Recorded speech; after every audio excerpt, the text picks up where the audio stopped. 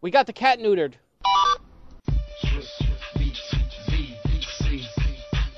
You need to stop playing around with all the clowns and the wanksters. Good girls gotta get down with the gangsters. Go ahead, girl, put some back and some makeup on it. While I stand up in the background and check up on it. And that is how the 100th episode of the Try Games Net podcast begins and That shouldn't ends. start like that. No. It Hey, ends. good night, everybody. Good Thank you very night. much. 100. No more podcasts from us. Peace. Oh, here comes the music. No. Just kidding. We are at our 100th. This is not our anniversary episode, but it is happening on the eve of E3, which is almost when the first one happened. That was after E3, right, Al? Or was it? No, it was before. First one was first before one? E3. Yes. Yeah, it was in 5th of May, I think 2 weeks before E3. Cinco de Mayo, that's right. Digital and we have a special returning wandering ninja, except he's white, so I don't know if he could be a ninja, really. It could Who be a is white it? ninja. White ninja? It's me, and you can be a ninja. We wear masks, and I can totally paint like blackface on. And what does that have to do with being a white ninja? Just wear. I'm just saying, as part of the ninja disguise and secret. So you're Oil Man from Japan. Oil man. Oil. And he wears Chinese oiled slippers and a man. yarmulke. Well, welcome back for the 100th. We also have two other ladies here. Who are they? That guy. That's me. That guy is what? And- That's Tony, Tony. and the guy who said that guy is that guy. Yep. Ow. There you go. Okay, we're done. Have a good week, everybody. No. Hey, bye-bye, That everybody. sucked. We're done. No more podcasts. Congratulations, guys. We have a list of 100 items which we're going to talk about in rapid-fire fashion because some people have to go to party, and they're too Sure we do. important. So, Yeah, we do.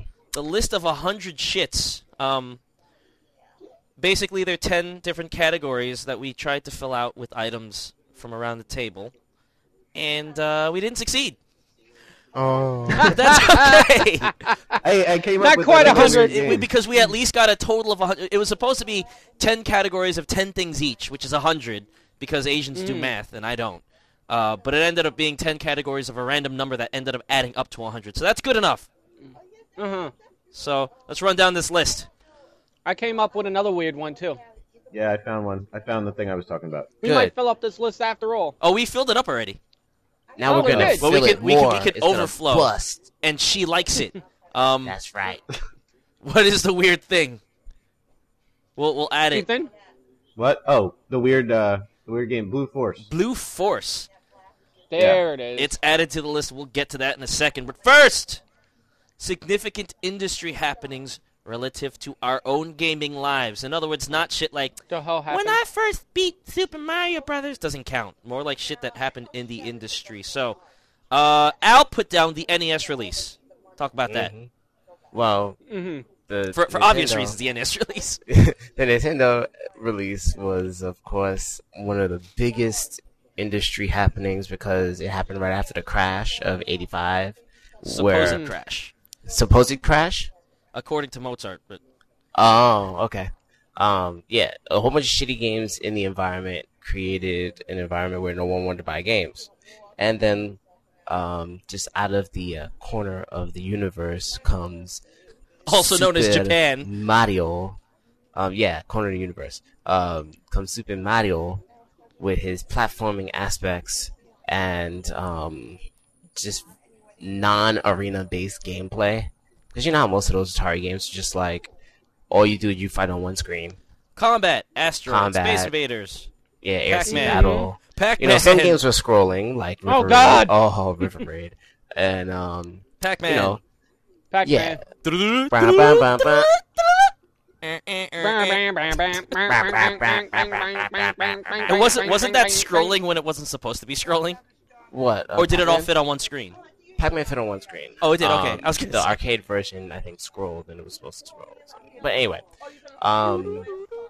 you know, that Super Mario Brothers pretty much revolutionized gaming and brought people Get a out. whole new way to experience games at that time. And, you know, most of the game designing ideologies kind of like branch off from a major point in the tree, which is Super Mario Bros. Next, we have E3 shutting down. That is yours, unless someone else has something to say about the NES. Mm-mm. E3 shutting down. Yeah, E3 shutting down is also a significant industry happening because, as we all knew, E3 for the past, I think, maybe 7 to 10 years, I guess? I think 9 to 10, yeah. Huh? I think I think the first one was in 98, I'm not sure. But I don't think that, E3 was always the same way every year, unless it was the same way every year. I don't think so either. I think it grew into that. Yeah, like for the past couple of years or few years. Oh, that's what you're saying. Okay, yeah. It became like, the show of the year. That was the show that people did shit. Fuck CES and fuck the GDC and fuck Fuck the police. Wait. What's that other thing that they have in Tokyo? Tokyo Game Show? Sony. Noodles. Yeah, Tokyo Game Fuck Show, Sony. and then Nintendo, Space World, fuck all that shit. It was E3, and that was where everybody came and did their shit. They pulled out all the hot stripper babes from the LA area, and they had all the games out on display, and I even went to one, and it was just amazing. The environment, and things like that, and just The how Nerd much, Rush. Yeah, the extreme nerd rush, and when that shut down because of that reason, it was just too expensive and too frivolous. That kind of changed the way that information was held, because a lot of times it's July now. I think they have an E3 this month or some crap. It's starting Monday. Yeah, It will probably have started by the time you hear this podcast. Mm-hmm. And no one cares about E3 really, because nobody's really partaking in it. But people used to hold information real tightly till E3, and make all of the presentations for the year and all those really significant announcements for the year came at E3. Now there isn't a central location where people can make announcements. So they're scattered all about the place, and it doesn't seem like there's anything that, especially journalists can really look forward to when it comes to, a shitload of information, like a really big diarrhea shitload of information. Well, it's back right. it's back in LA this year. Yeah, that's true. Back It in the LA moved Convention last year, I Center, think. and there's a whole bunch of stuff. The game sites are still covering it. They're still bringing all their video cameras and all that shit and doing the trudge, and they still have to deal with all the information overload. It's just not as It's not as extravagant. A lot of us have heard about all this shit because they put the information out in April and May and June. Let's see what they've got here. They have the Xbox 360 is dropping to $300. That's already confirmed. Usually that stuff comes out during the conference. But although that was actually leaked. So. Yep, it was. But they have GameSpot has 402 games in their E3 list. Really? Yeah. I think it's at the very least it's probably an avenue still for people overseas to come and show stuff, but like game publishers in the US, they're just like, well, we can just fly you over here for a press event. Mm-hmm. I remember last year's E3. It was like trailers and hotel suites and shit. Yep. I think they're changing back to the other format. It's just not as glitzy, but right. Moving and this relates directly to the Nerd Rush. Trends of lines forming before launches. Is that an industry happening? But you can talk about that. Yeah, it's an industry happening because it's something that is relatively recent in development, where I guess maybe it's a desire thing, maybe it's a hype thing, but people are starting to form lines for product on launch when people used to not do that, like back in the PlayStation day and the Dreamcast day and the Super Nintendo day. It would be preposterous to think, oh, I'm going to go stand and wait in a line all night to get this game. Games weren't really that culturally, I guess, significant that people can accept waiting in line as a viable method of obtaining a product. Now you got random Joe Schmo like, oh, I'm gonna go sit outside in my lawn chair for a week at Best Buy so I could get this rock game for my daughter. This rock game. Randomly as I was walking home yesterday, from somewhere. Oh, it was on Thursday after the Guitar Hero tournament. It was like at 3:30 in the morning. I saw people camped outside the AT&T store For the iPod? For the iPhone. Yeah. iPhones, yeah. I saw that They in were the like, mall yesterday. there were like 4 of them standing outside. One of them was eating ramen. I'm just like, what the fuck are they standing out there? And I was like, oh, it's the AT&T store for a phone that I don't care about. Yeah, So- I saw that in the mall yesterday. I was walking around, and I'm like, why do so many people? Oh, the iPhone junkies. Yeah. And it was like, 20 people in front of the store, and then there was a big gap, and another 20 people waiting somewhere else. I'm like, have fun with your phone. Your overpriced It has phone that GPS. Ay. doesn't do anything that is really satisfactory to your life. But hey, enjoy your phone. GPS. The next one is the shift. Oh, there's a big one. Shift from print to internet-based media for obtaining information. I want the drunkie to talk about this one. I don't have cheese Since issues, he's marketing bitch. master. You shut the fuck up over there. Well, they used to have like magazines and stuff, and then like one day they were gone. Why would They it couldn't go? make any money. Nobody bought them. Stupid. The internet revolutionized that. Because it got it It's a lot of first. publications, but I think for like game magazines, it was over. What, It's and why over. particularly for games do you think that's the case? I think probably because the audience for games is more technically savvy, maybe than other industries. Right. Or Right on the head. technically savvy. Yeah, I think I'd agree with that. Like and I think when you get to technology, the people who like technology, games included, I feel like they are the most rabid people for rapid information, like about product information. Rapid information. Rapid information. It's so rapid. Yeah, but the other thing though is that like all the shit that's coming out of inflammation, all the shit that's coming out, it's not. I don't think at least it's not enough news to fill up like a daily paper, for example. So, like, it's kind of perfect that you can go to a website, you can check the update, and then you're done with it. You don't have to fill up an entire newspaper with it.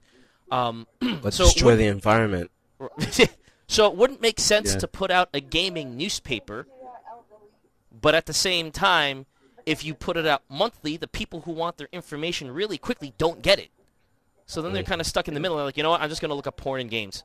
They're on the web. Next Porno one, games? Porno Porno Portal? games. Porno. I want to see those Porno. games. Digital porn. I mean, Oh God.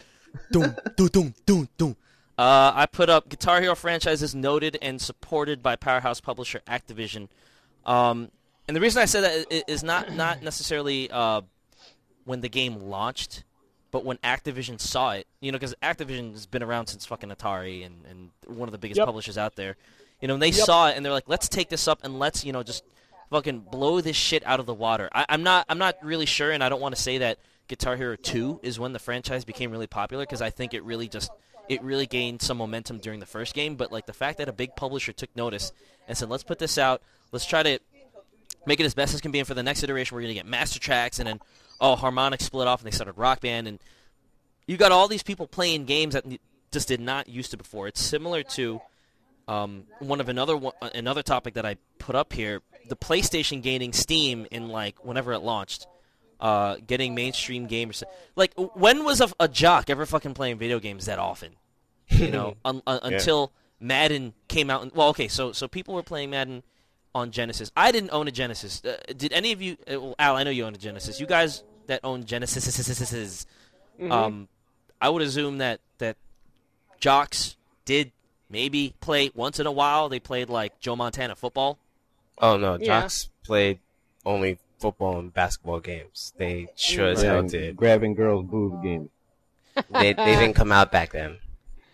Testosterone games. Because something happened when the PlayStation came out that turned all those jocks into sort of nerds. Final Not Fantasy really. VII. Final Fantasy. Yeah, but the Jocks what? did not play that. yeah, Just There in was- metal. There was also like Go ahead. There were also things in the media that were changing nerdy people to cooler people. Like Right. Movies, It was like advertising. weird science and shit. Yeah. But I also think that the Sony marketing for the PlayStation, the way that they put it forward is like they put it towards the MTV generation, not the basement dweller generation. Poop sack. Poop sacking kiddos. So like, yeah, I think the PlayStation was really, really, Hold on, guys. My bitch is talking to me. What do you want? What? Hey, we're doing an episode over here. Why don't you shut your fucking mouth? Hey, It's the 100th episode. don't talk to her like that. No, you should Yeah, but- forgive me for everything I'm saying to you because it's the 100th episode. yeah. That's right. Say You know say what? dick. You goddamn stupid. She need- Wait. yeah. Say dick and see what she says. No, she needs a good dick down. That's what she needs. Put it right in her mouth and just make Who's her going to shut give up you the that way. dicking? Ah, Is that what Oh, she man. said? Get dick. She's totally going to get fucked in the head after we're done with this. Oh, Next. there he goes. I was waiting for that noise. Oh, Yeah. Hey ho, dick. cool. But yeah, I mean, and I think what the Wii is doing now, the PlayStation did when it came out, like relatively speaking, PlayStation moved it from like one level to another, and Right. then I think Guitar Hero kind of took it a little another step, and then now with the Wii, it just blew it like out of what did she say? Blew it No, like she's Hope's gonna blow Tony. Yeah, she's talking on the phone, being fucking loud. What? Oh, shut the fuck up. It's too long. You had your chance in the sun. Now shut up. All right, and I think, and another thing personally for me is when Doom came out. Yes. Would you Just shut the fuck up over there? Sorry. God damn it, Tony. ignore her. Stop God. slapping your titty. Get I'm sorry, guys. Yes, you are. Doom. Go on, Doom.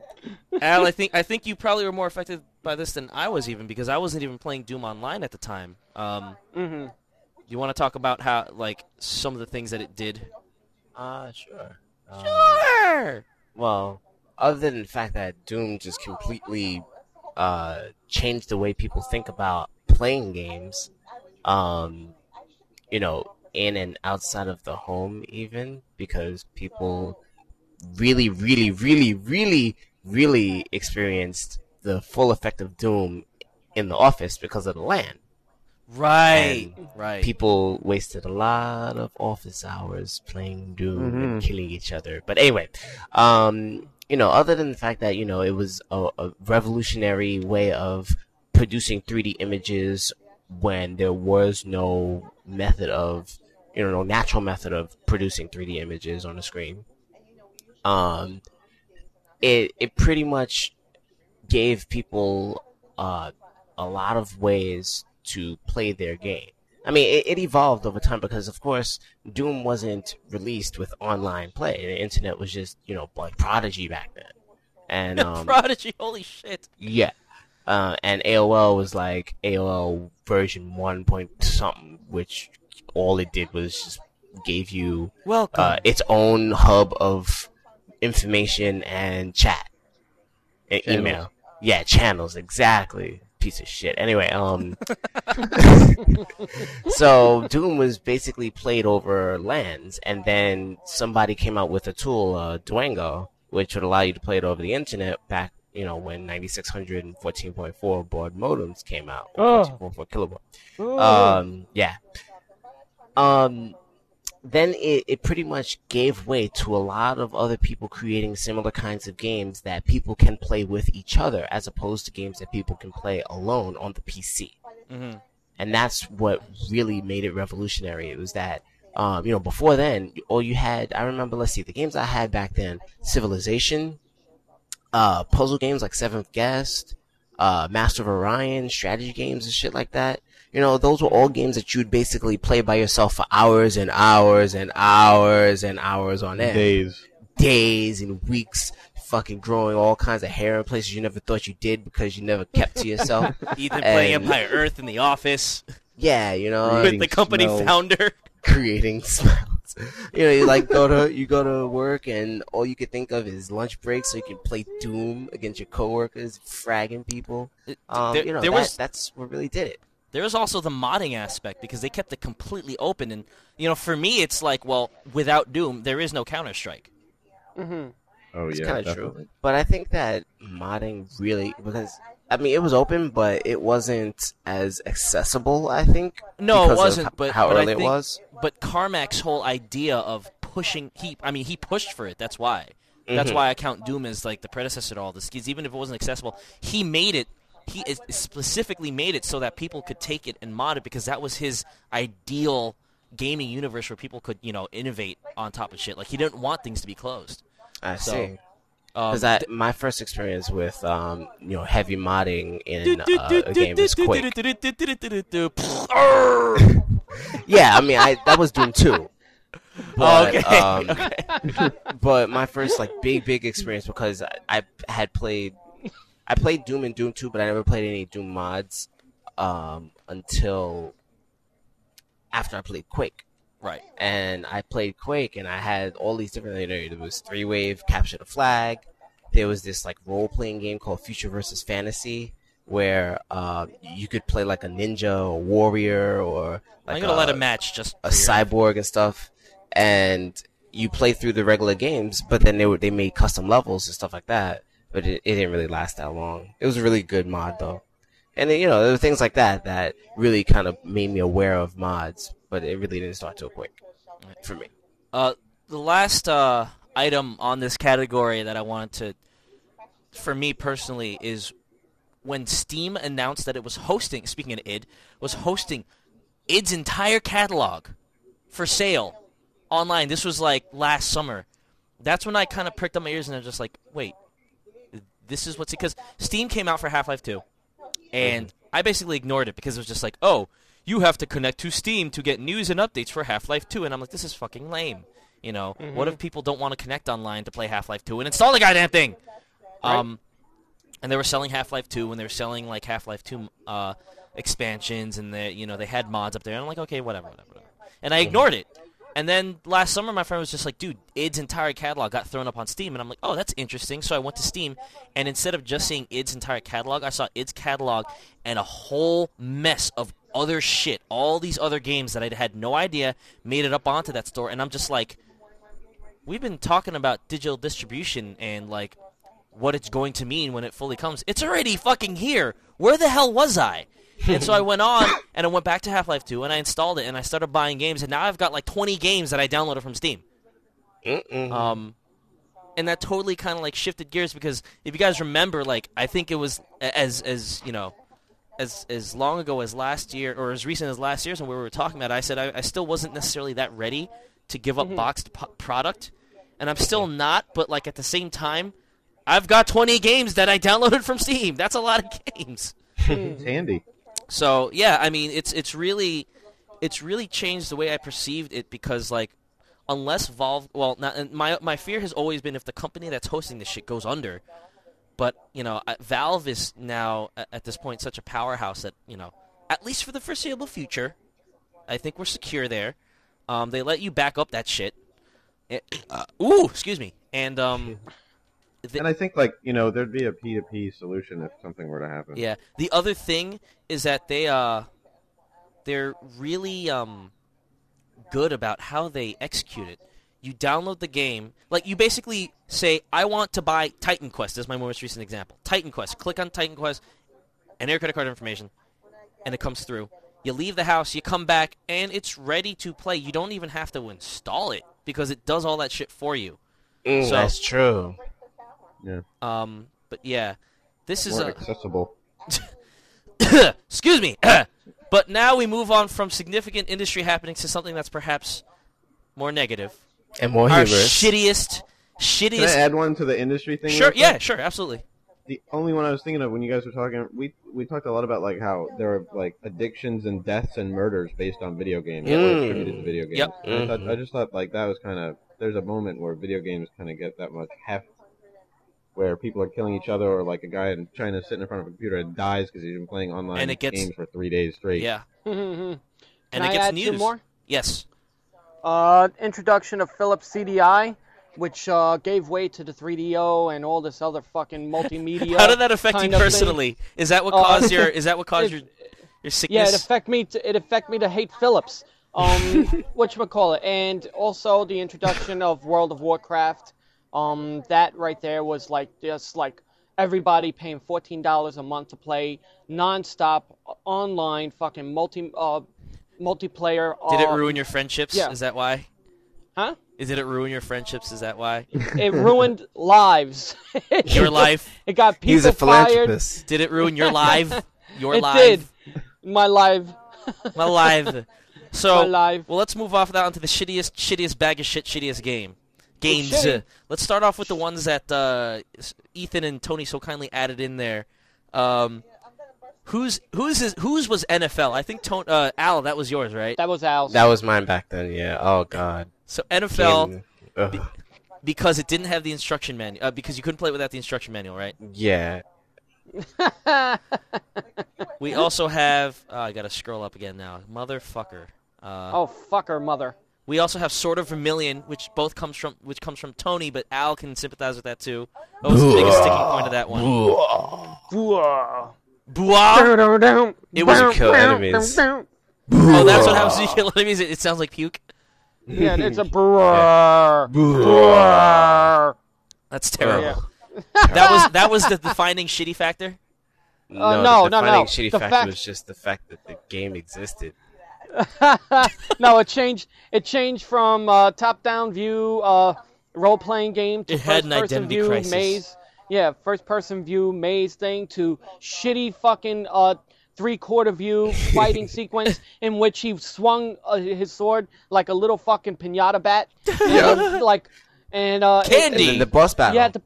Yeah, and and the boss battle. Or was that like a side where you could actually control a 2D? shield and a sword in a side-scrolling, big character kind of fucking enemy battle. So What it goes. the So it fuck? goes from Final Fantasy to Zelda 1 to Zelda 2. Yep. No. It goes from Final Fantasy to Phantasy Star Oh to shit! Zelda That's 1 even to worse. Zelda 2. Right. Sword of Million. Okay. SX Superstar. That's got to be Al's. That's an acclaim game. Oh Superstar. God! Oh man! Shitty, crappy, shitty motorbike game with shitty, absolute shit. What is it? Dating simulator. What?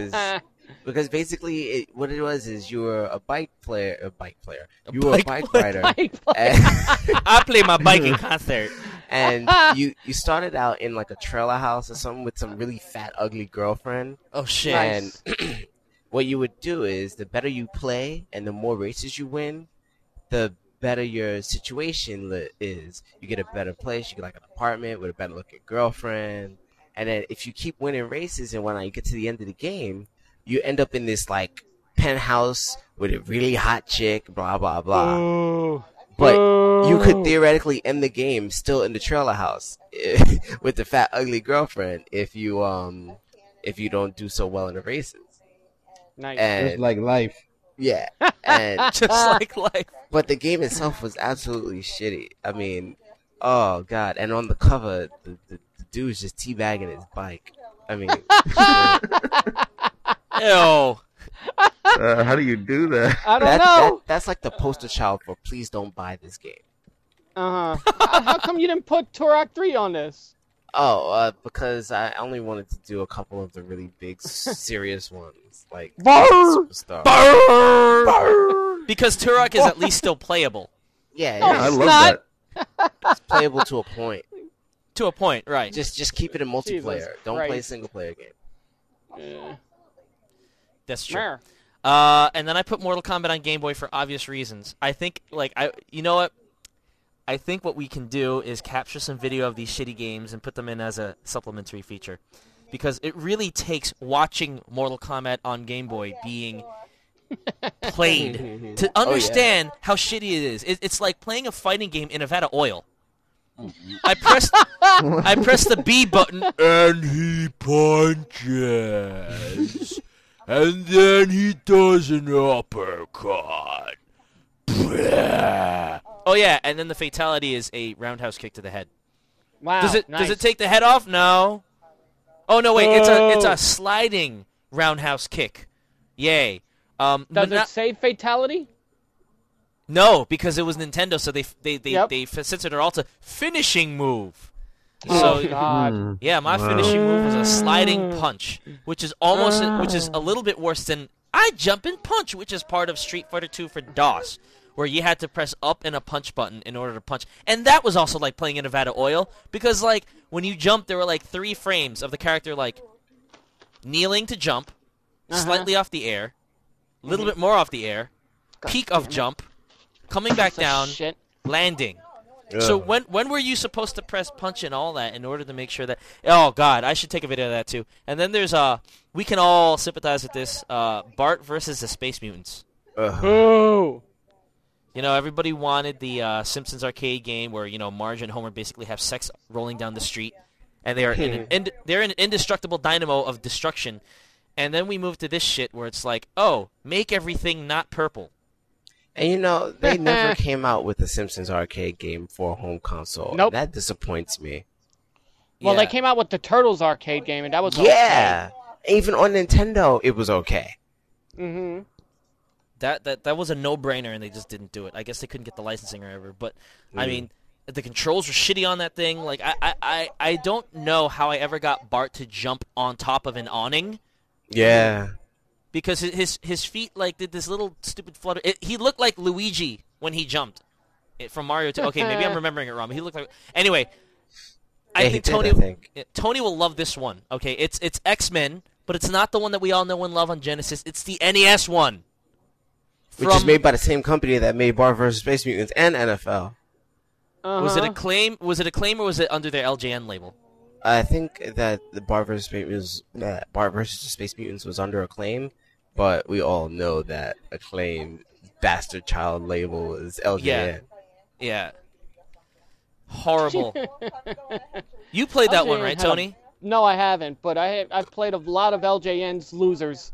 Wait, And you they never had a played lot of X-Men? losers. No, You never never played did. X-Men, Tony? Oh my god, No. you never... Oh my goodness, what a shitty fucking game. Oh man, it was a top-down scrolling shooter, but you could control the characters. Kind of like a Car Wars, sort of. Oh, but God. You would have like some... I think it was Cyclops, Wolverine, Storm, Colossus. Oh, here we go. Here is the shittiest part of this. Okay, I'm looking it up on Wikipedia. Each character had an unlimited attack, either a punch or some sort of projectile, and a special move that used their energy and would kill them if it was used too much. So I'm going to use Wolverine's healing factor to heal myself up, but if I heal myself up too much, I'll die. That's not how it worked, but I'm just saying. It's Right. Yeah, because I think his special move was like claws or some shit. Yeah. It's like The game- everybody the game- else could yeah. shoot something, but Wolverine, he gets to use his claws. The game required the player to fight their way to the boss in each stage, sometimes requiring the collection of items such as keys. After the boss is defeated, the player then had to quickly fight their way back to the beginning of the level before a bomb went off. Every time. The game is thought by many who play it to be poorly designed and unfairly difficult. One of the difficulties with the game was that the player was forced to choose one of two directions in which to chase... Directions in which to chase the boss. If the player gets it wrong, Brune, they would have to fight their way to the beginning again and head the other way. Nice. That's lame. That's bullshit. Adding to Nice the game's bullshit frustration game. was the fact that the final level could only be accessed with a secret code. What? Let's move on. Yeah, I don't think I ever got to the end of that game. Like, I Wow. rented that game, and I was just like, I played it with somebody. I don't even remember who I played it with, but we were in complete agreement that this game was absolute shit and was not deserved to be... I mean, we wanted to destroy that game, but we had to return it. Right, yeah, turn it to the store. Let's move on to something happier, which is 8 games that we wish we played, but we haven't quite yet. 8? 8. But we Well, have we have 11. I'm sorry, I saw the number 8 somewhere and I flinched. Okay, we have 11. Panzer Dragoon Saga. I'll talk about that shit because I am Oh, too in man. awe of its majesty. Well... How much does it cost on it's eBay nowadays? Probably like $200.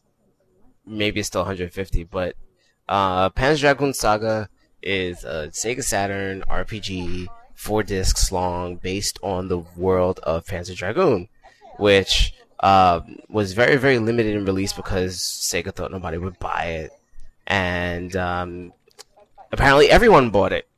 That's why there aren't any made anymore. Well, Everyone there bought aren't like any. the 10 copies. Yeah, everyone bought like the 10 copies, and like I said, I personally know someone who has it, and I would love to one day play it, and I probably can because I'm cool enough, and because he doesn't give his games to anybody. So I would love to play this game, but I haven't played it yet because it's, a wonderful rail shooter that I hear has an excellent story and things like that, and excellent progression, character development, and something that is a good story with excellent gameplay. Gotta be able to at least experience it once. You know what the sad part is? That this is one of those games that actually came out in America, and we had the chance to get it, and we didn't. Yep. Unlike Radiant Silvergun, which, you have to import. Yeah. And then you put down 13. Wasn't that the first-person shooter starring David Duchovny? I think so, yeah. It was the cel-shaded arcade shooter. Yeah. And I had wanted it for a very long time, and I have many opportunities to buy it, but I never did buy it. I still wish I played it, and I probably can. Like, I could probably download it over Steam or something like that for cheap. Mm-hmm. Or maybe buy the GameCube version for really cheap nowadays. One day I probably will. Who knows? It's not that great of a game, but it's a game I really wanted to play. You can get the PlayStation 2 version from Amazon for $10. Yeah, see? I think I could get the PlayStation 2 version from, like, Rite Aid for $10. Rite Aid? I'm serious. I think I saw it. That's terrible. And then there's Shining Force 3. Shining Force 3 Parts 2 and 3. Yeah, games that are impossible Bernie Stolar. Games that are impossible to play because his ass canceled the fucking Saturn and went to Dreamcast right as those two games were being developed for conversion to America. So we got Shining Force 3 that ends on a fucking cliffhanger. How long was it? How long was it? Was it like a substantial? Sound like he broke into how long?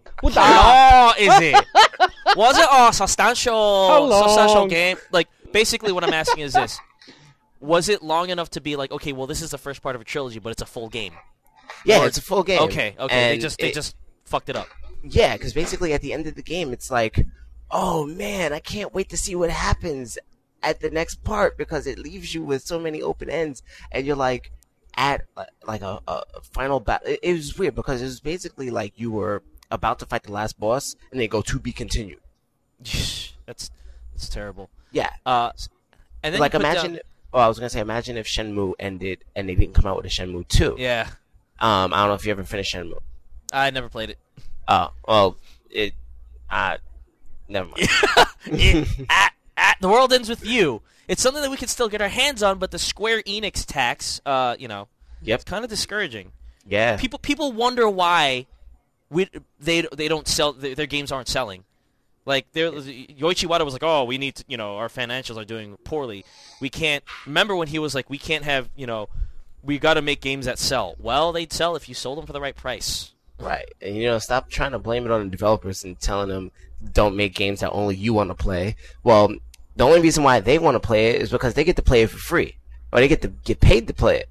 Well, we got to pay $40 to play a game that's only worth $30. And you could get away with that shit on PSP. Because the standard value of the game is $40. I still don't buy the $40 games. I still don't buy them either. But what ends with you? Was that like a hybrid? It seems like a hybrid rhythm action game, even though it's not necessarily rhythm. Is it? I don't really know. To tell you the truth, I thought it was like a fighting sort of hybrid fighter shooter type of thing. RPG. And the guy's like, "Hey man, I got it. Go get it. Yeah, I got this, man." Or something like that. That's what the main character said. Like, I was watching a gameplay video, and it was like, "I got this, man. I got this. I got this." Or something like that. It was really funny. Trying to be all hip and stuff. I just lit another match, just so you know. What the fuck is Confidential Mission? Confidential Mission was a light gun shooter that was based on the House of the Dead engine. House of the Dead 2 House of the Dead 2 engine. And basically it was like a spy kind of game. And it came out for the Dreamcast in America at the exact same time that I think it was a Columbine shoot. Yeah, it was right after Columbine shooting. And oh, shit. So the game was released, and it did not have light gun support. I refused to play a light gun game without a fucking controller. And I still own this game. So you own it, you just haven't played it yet. But yeah, you can't play it. Like, the Sega disabled the use of their light guns in this game. But I think Nyko came out with some light guns that actually would work on the game, but by the time I was able to buy them, they were no longer available. Oh, shit. So, I mean, if I could find a third-party Dreamcast light gun then I would actually be able to play a confidential mission. I put down Final Fantasy 12 in my list, and that means that Al and Tony get to laugh at me because they've already been playing it. But for obvious reasons, yeah, I'd like to play that. But I need to finish 10 first, which I'm enjoying. You can boo it if you want. I like gameplay, so. Calm down there. Metal Gear Solid 3 Snake Eater. Despite my disdain for Metal Gears 1 and 2, everybody and their mother swears that, its camouflage is awesome, CQC is awesome, close quarters combat, so I want to play it. But I actually more want to open it and play it because I know that it has the MSX originals on the disc. So I actually want to play those instead. And here's a huge one that you guys are familiar with, StarCraft. I have not played it yet. That's crap. I bring the disc I bring the disc with me to work every week when I travel with my laptop, and I still haven't installed it. It's always sitting there. It's like tempting me, and I'm just like, okay, I'll install it, and I'll just wait till tomorrow. Good game. You're like, yeah, it's a pretty good game. Really pretty good. game. Pretty good game. It's a really good game. not pretty. And it's like one of the really most better balanced RTSs ever. No, I'm saying Al, just the way you said it made it sound like, oh yeah, that's I've heard of that game. It's pretty good. The way you said it, you're like, yeah, good game. No. See, I wasn't saying pretty good. I was saying it's really good. Oh. Well, then you have to emote the right way, Dreadboy. I'm sorry, it's really good. There you go. It's real good, real good. It's what gamers do want. Grandia. Al, did you start that yet? I started it, and I didn't get past the beginning because it was too. It was 45 minutes to the schoolhouse and everything. It was 45 minutes of chasing kids. It was 45 minutes of chasing a fucking cat. Oh, I fucking hate that shit. I would love to get past it because I hear it's really good, but I don't like that fucking little kid Schoolhouse Rock shit. Schoolhouse Rock. I don't know. I don't remember anything about Schoolhouse Rock. Like I said, a cat was lost and I had to find it or something like that. And then Suikoden, which again I'm behind the curve on because you two are gonna laugh at me, but all of them. I've not played 1 or 2, and I heard that 1's like a 12-hour game, and I could easily finish it in a day. Well, on your second playthrough. On second playthrough, okay. Then there's the last one, the really big one. There's Vagrant Story. Have you played that yet, Tony? No. No? Okay, so that's on your list too. We have to play it. We have to play it together. Man, It's a good game. I have to add one to the list that probably none of us played, and I have the game. Seaman. It was the Dreamcast. Seaman. I was gonna put that Seaman. Yeah, and I have the game in the box. Never put it in the fucking Dreamcast. Seaman. It's sitting up on my TV, looking at me, begging me, "Please play me. You bought Please me. play That with really Seaman. fucked up looking face. You fucking bought me. Please pop me in. Do something. Fuck." Pop the semen in. Yeah. Whoa. This is a side note. I'm looking at like really bad covers, thanks to Ethan, covers to video games, and the worst one I gotta say is Mega Man. It's got some Oh yes. Tron looking Everybody remembers the Mega Man, the old some shit with the Tron yellow looking jumpsuit. character. Yeah, and he's got a gun in his hand, and I'm He's like, got on Bruce Lee's fucking yellow tracksuit. I'm like, wasn't his hand a gun? Why does he have a gun in his hand? There was that, and there's the fact that like he looks like he's 67 years old, Yeah. and he's like a World War veteran. It's like a million Oh my years God. old. It's His really his wrists shitty. are all like crippled and decrepit. Have you ever seen the episode where of The Simpsons where Willie thought that Space Invaders was something real, and he was just like, "No, from years of playing Space Invaders, my hands are cramped. I couldn't fire a gun." That's what he looks like. His wrists are all like, "Wah, wah." So It's a horrible drawing. Horrible. moving on to memorable gameplay moments in our own gaming history, mostly positive things, not like the time in Fear when I got scared off my ass and fell off a ladder and my character died. I'll put down finishing Zelda. Who here has finished is this the original Zelda? It's not just about finishing Zelda. I'll explain it further, but keep going. No, go ahead. I was just going to say that I came close to finishing Zelda. I was at the last room. I died. I put the game away. I wasn't able to play it for 2 weeks. I came back to it and battery died. So I lost the save. But okay, explain. Al. Well, I had Zelda since it first came out. My father bought it for me, and I was really too young to get with the game. I think I was 6, and I couldn't pass, I think, level 5 or something like that. Is that the one And- with the Hydra? That's the one. Level 4 is the one with the raft. Level 5 is the no, that's level 6. The graveyard is level 6. I don't remember what level 5 is now. But keep going. I'll Yeah. while you talk. I couldn't pass that. It was really too tough for me, and then I went back to it. I think when I was 13. I thought you were gonna say 14. 30. No, I'm not. I was like, wait, you're not.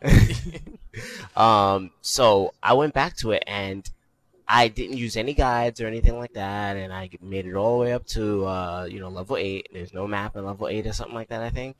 And I created my own map in level 8 with like graph paper. And, Oh, nice. that was like the first time I ever used an out of game piece, an out of game tool to do something in a game. And I felt very accomplished when I finished the game because I created my own map to actually navigate through the final level. And that's one of my most memorable gameplay moments in my gaming history. Positive things. Because you basically, did it. You went outside of the game, Yeah. and And I did it up really well. And it was cool. It was fun. let's see, level. Why is 5. my shit always first? I don't know. I appended it to your email. I know. Fuckwad. Okay, the boss of level 5 was the Dig Dogger, who hates certain types of sound. Yes. Yeah. If that helps remember. It was the big circle thingy with the eye in the middle, and then when you played a whistle, yeah, I remember because I was in level 5 and I was having trouble with the Pole's voice and the mummies and shit when I was Yeah. Yep. a little kid. I think they should change all the whistles in Mario and Zelda to Proto Man. Lawsuit. Lawsuit. I'll put in mine. Let's see. Oh, memorable gaming moments. We got to let Ethan and Tony talk. The milk truck. Oh, Ethan. Oh, come on, Ethan. Talk about it. I've talked about it before. Well, obviously now it's time to Revisit talk about that it shit. again. Fucking get off your hangover and get into fucking talk, please. I can't talk. God damn! What the fuck? Did you fall asleep? What? Now? Milk. Yes, Oh, now. Now, motherfucker, now. Dude, what the fuck? Friend of ours, Andrew and I were over at Tony's playing. Fucking what game was it? It was Top Rally or some shit like that. Some shitty fucking off-road racing game For for N64. Dreamcast, maybe. No, for Nintendo 64. Oh, okay. And we played that game for I think maybe 2 days straight, staying at Tony's because we didn't have anything to do except play video games at Tony's house. Top Still Gear sit on the Rally. rug and That's what it smoke was. cigarettes. Top Gear Rally. Yeah, There you that's go. it. Oh yeah. And once you beat the game, I think Tony, you were saying that you get some special thing, some special car. The or fastest- the game suggested. Yeah, the fastest car in the game. Right. It would unlock the fastest car in the game. It would be amazing. So we played this game through. We were probably tired of the game. Maybe after like 3 hours, we probably played it for about 40. But you kept on playing and playing. And we kept on playing because we wanted that car. 'Cause we thought it was going to be amazing. And then we were so let down because what you get is a milk truck. It's a truck that says milk on it. With like a happy face of a cow or something. And then you drive around, and we at first we saw it and we thought, oh, that's funny, good idea. And then we started driving the thing, and we're like, this fucking sucks. We just wasted 2 days of our lives getting nothing. From www.gaming.com/Nintendo64 Top Gear Rally Cheats.html. To access the bonus cards, you need to beat all 6 seasons: spring, summer, fall, winter, expert, professional for the year shown. Finishing the first year grants you the milk truck. After the second year, you'll be the proud owner of a helmet truck. Mm-hmm. In Oh the my third God. year, you I earn can't- the Cupra car, glowing bow on wheel. Okay, this guy can't write English. And last but not least, in the fourth year, you gain a beach ball car. Uh-huh. Wow. Wow, these guys are mega creative. I'm glad you stopped. I'm glad you stopped at the milk truck. Well, one of them was a Yeah. shiny cube on wheels. A shining cube on wheels. Yes. Level design Oh, there, God. man. I'll tell you. I'll put 2 of mine up there real quick. Beating Jordan in Guitar Hero 2 was pretty massive because that's one of those songs that took like, I don't know, 100, 200 tries Uh-huh. just to get to a certain point where you almost beat it, and then it took another 100 tries to actually beat it. I'll tell you how many times I tried to beat that song. I had to replay it so many times that it became one of those things where I can play the entire first half of it without looking at the screen because I had to deal with it so many fucking times. You can't skip over it, right? Because you have to beat the whole song. So it would be like, oh, okay, I got to the first half. No, I died. Oh, now I have to go to the first half. Oh, I died. It's like when you play like Mario Brothers and you can't pass like the castle level, but you can pass worlds 1 through 1-3 like with flying colors because you have to play it so many times. And then when I finally beat it, I moved on to Guitar Hero 3 and that fucking Dragon Force song, Through the Fire and Flames. I finally beat it, and then one of my friends was just like, "Oh, you should have caught that on tape," and I'm like, "Fuck you! Thanks a lot for telling me that. I should have caught." So then I was like, "All right, fine. I'll try it again, but I won't do it." And then like I did it a second time in a row, capturing it on tape, doing it better than I did the last time. And this was all after working out at the gym, so my arms were fucking dead tired. And then we had to go bowling afterwards. So that wasn't a good. Your that arms wasn't a good hated night. you. Yeah, my arms hated me that night. But then another one for me would be beating M. Bison in the original Street Fighter 2 for Super Nintendo on 7 stars with Dalsim. Yeah, that's crazy. But the That's thing an is, accomplishment. here's the thing. I got up there with like Ryu or something, and then I died and chose Dalsim. So I didn't beat the whole game with Dalsim. It was just Bison. It's fine. So Bison is hard enough. that's true. Especially And in then the original Street Fighter 2. Yeah. I think level 7 in the original Street Fighter 2 is actually a lot easier than in Turbo. Oh, in Because- Turbo, yeah. But the yeah. thing was, there were different levels of balance in Turbo. Oh, right. Yeah, it was more balanced as a game. But you threw up Final Fantasy IV here without a moment. So I'm The wondering- entire game was a moment for me. Oh my god. Oh God, a 40-hour moment. Oh my goodness, that game back in 1990. 1990. 1990, 1991, yeah. That game completely changed my life, man. I never thought I'd play a game like that ever in my life. Until Final Fantasy VI. I had Dragon Warrior and I had Final Fantasy 1, and I completely was disinterested in those. And I played Final Fantasy 2, quote unquote, and that game gripped me. It was like a In the awesome balls. ass movie and stuff Awesome ass movie. with awesome ass gameplay. Even though all it really is deep inside is just perusing menus and selecting the right option. Might as well just look at Chinese food all day. Chinese food, right? A Chinese food menu all day. Oh, God. Oh man. I might as well look at a Chinese food all day, right? So, Chinese that's that. And I'm gonna just quickly touch on the other two because I've already mentioned resetting the computer in Mojo's level in X-Men. Yeah. But that's, of course, that is the number one memorable gameplay moment for me, period. And then the other moment is making that first warp in Gradius for the NES after you finish the first level and Is satisfy it- whatever the requirement is. Oh, I Wait. thought that was the one where I thought you were talking about the one where you have to like fly into one of the heads on the level. Or is that Gradius 3? That's Gradius 3. Oh, okay. The first Gradius is basically, I don't know exactly what you do. I've never figured it out, and I never Is it looked at you game kill a facts to find out. You kill a specific group of enemies or something like that, and that I forgot it too. What the hell? There were two Yeah, I warps. figured what it was. Yeah, there were 2 warps in that game. Mm-hmm. And I remember I was playing by myself. I was like, 6 years old, 7 years Yeah. old, something like that. And I finished that level. It went, I'm expecting to just kind of, wait for the next set of enemies to come. Right. And all of a sudden, the And then fucking light background speed, started yeah. going real fast, and all the fucking warheads were coming. I was like, "Oh my god!" I turned the game off. I was a very jumpy child. I mean, I was so Turned the jumpy game that the Bowser Castle music scared the shit out of me. Yeah. Yeah, I remember you talking about that. Yeah, I was a jumpy child. I think for me and Tony, have you played Chrono Trigger? No. It's a great RPG. I don't know if you plan on playing it, but this is kind of a spoiler. It's coming out But, for DS. Yeah, it's coming out for DS. Overpriced. Overpriced. Finding Zeal. Do you remember that, Al? Oh yeah. the fucking city in the clouds, you end up like in this one era of time where it's the Ice Age, and it's all barren, it's all windy, and it's all depressing, and like there's nothing around there. People are hiding in caves, you know, because there's nothing to do. It's all fucking like it's the Ice Age, and you're like, shit, where did I land?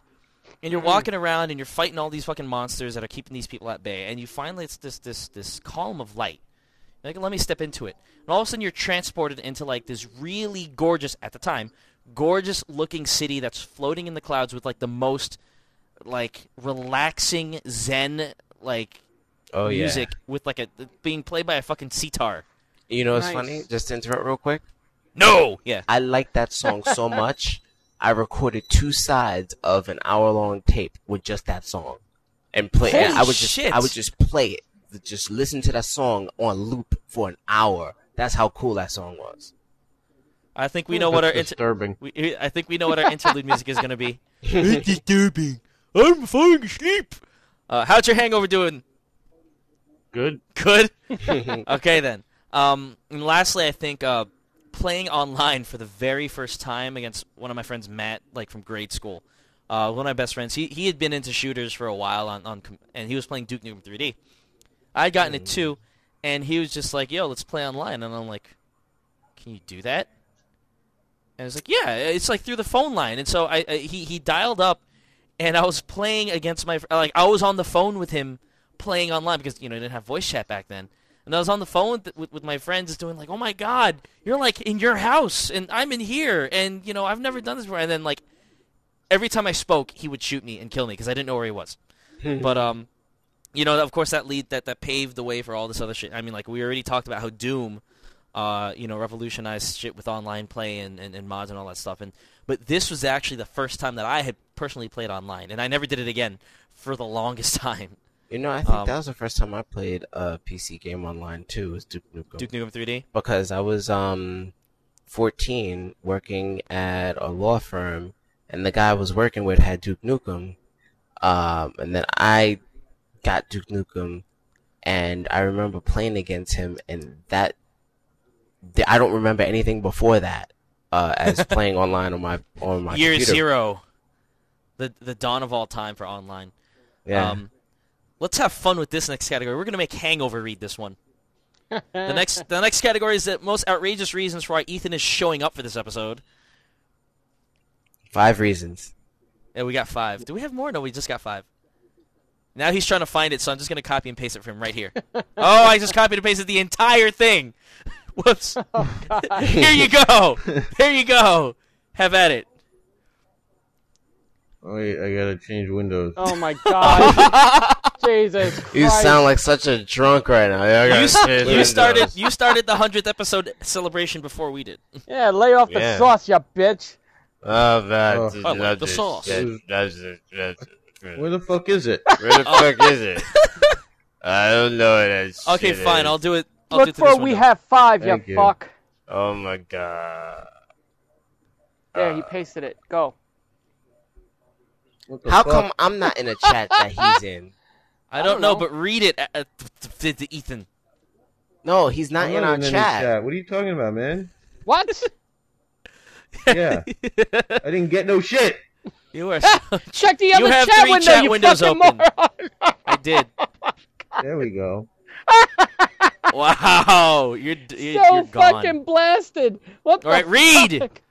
Wait a minute. Mm. Why am I not in a chat with him? you're Don't not worry about that, important. Ethan. Read. Where's the chat? Oh my God. Read it. You read it.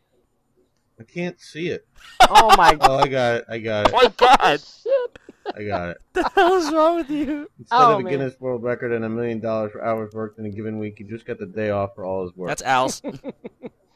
We held his yarmulke hostage That's Al's. to beat Passover to the punch. When's Passover again? To beat Passover to the punch? No, I said when is When it? is- When is Passover? I forget. I have no idea. I'm Great, not next. Jewish. You are. We told him gefilte fish was on the menu, Oh my God.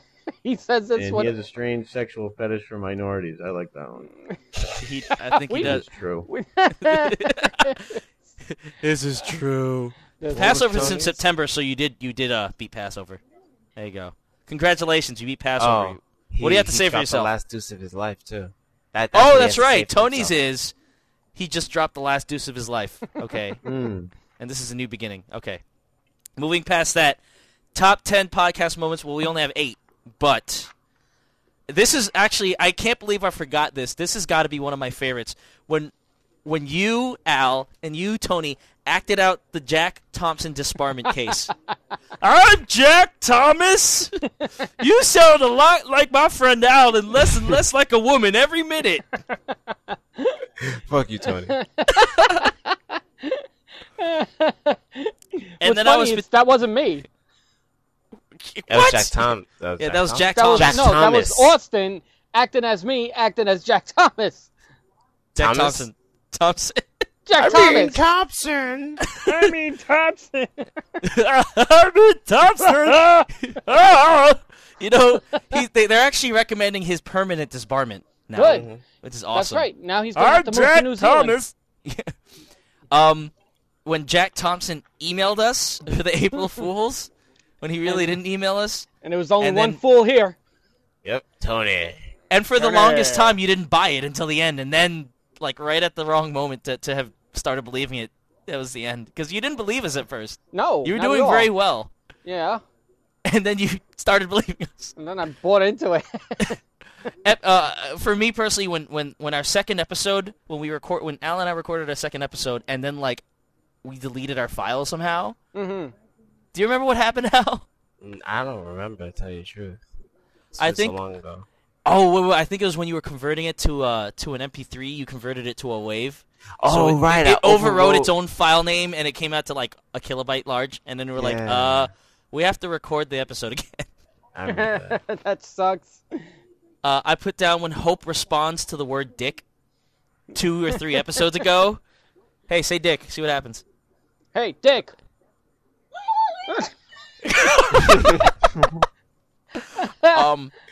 Sounds like an Iranian chant. Having our first-time guests when they occurred, I think Slunks was episode 43. Mm-hmm. Shenlong Bo, a.k.a. Adrian Abels, was episode 46, I think. Mm-hmm. What was Rob? Rob was Rob was one of the episodes where we were talking about pirating games, and he was like, well, I got all these games. They were like, shut up. Like, shut up. I wonder if we have that on here. I can check. Check the list. And then of course having Alex Navarro on was really awesome. Mm-hmm. Who you called Dave Navarro? Yes. Oh yes. And then when we had Adrian on, Coach Schlingbao. And then you fell asleep during that episode. Oh my god! Yep. At approximately 1 hour and 47 minutes into the. I think into the episode was when you fell asleep. Oh yeah, don't forget James Logan Jimbo of Nerd Alert was also a guest on episode 88. So that was pretty fun. And then I think outside of the podcast, I still want to count this because this was awesome when all 4 of us hit up the Wii launch and shot that video. And then bought Wii's. And then bought Wii. You guys bought Wii's. And that was pretty fun. Oh my god, that was fun. Sweet. You also have to include our first introduction. I think it was June something of last year. What? No, not last year. Was it last year? No, maybe 2 years ago. Jesus, fuck. What the introduction of Tony and Ethan. Was that was very early on. That was episode 5. Let's see where this is. So 3, episode 4, 6. Episode 6. Episode 5, episode 6, the Idiot Box, June 6th. Yeah. I'm sorry, June 11th, 2006. Yep. 2006. Jesus.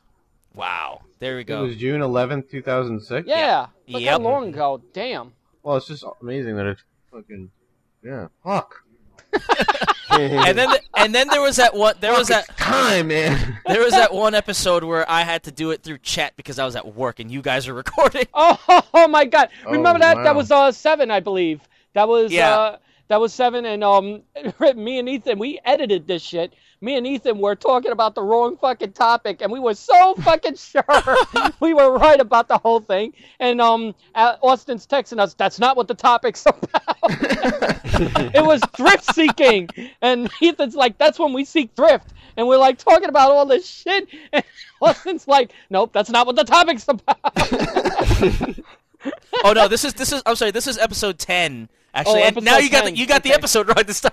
It was episode that was okay. Episode 10, July 11th. Thrift seeking.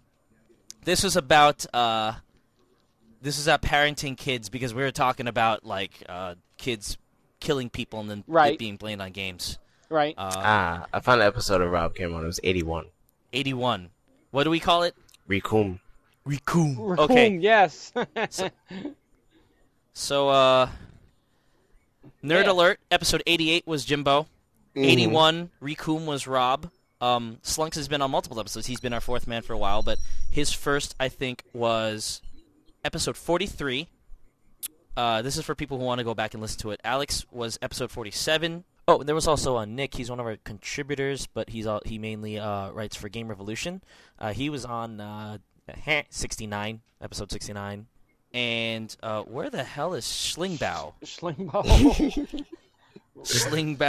I thought it was. Oh, it wasn't 47 then, I guess. 46. That I fell asleep. 46. 46. It was pretty much, except for our anniversary episode, it was 4 in a row. It was Slunks, Shenlongbo, and Alex. All in a row. So if you want to go listen to those, that's 44, 40, 43, 44, 46, and 47. Next. What is our next one? 10 movies based on games. Top 10 movies based on games, or Top games 10 based on movies. We got fucked up with this one, so we just said anything having to do with movies and games. So, for bad games, Al basically listed the entire Back to the Future trilogy on NES. And who was it by? LJN. LJN Acclaim. Oh God, I just remember in the first one going down the hill on my skateboard and crashing into the glass window. That's every the first one. Single time, and I said, I'm never playing this game ever again. That's the first one, and then it turns into a side scroller. What's that? Beer tapper or so? Tapper. Root beer tapper. Turns into tapper. Yeah, where you got to throw mugs at people to get them out of the fucking, That's if you pass the skateboarding part, which was fucking frustrating as hell. Okay, fucking bees. What was it? Bees, fucking logs in the middle of the road. There's like shit in the middle of the road that shouldn't be there. People with glass. How many people installed glass in 1950? What the fuck? Fucking bullshit game. So it was a bad fucking game. Just put it that way. Jesus Christ, Al, you have some real gems here. After that, then it's Total Recall on the NES. Oh, terrible. And there's RoboCop on the NES. RoboCop couldn't jump, and he could only punch.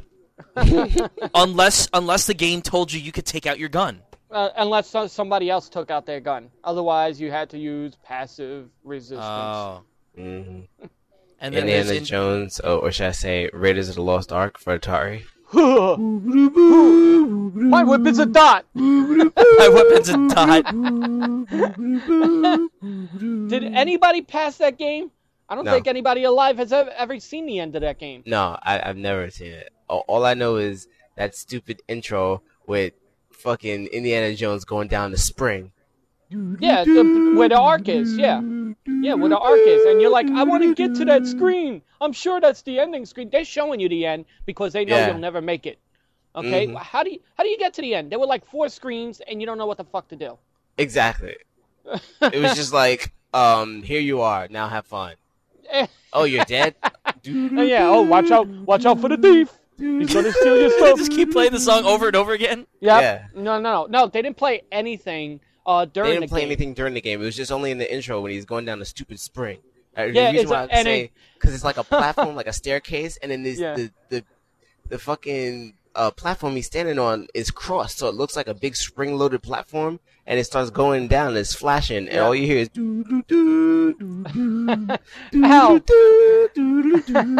Al, tell me if you've ever done this. Hold the reset button so it just goes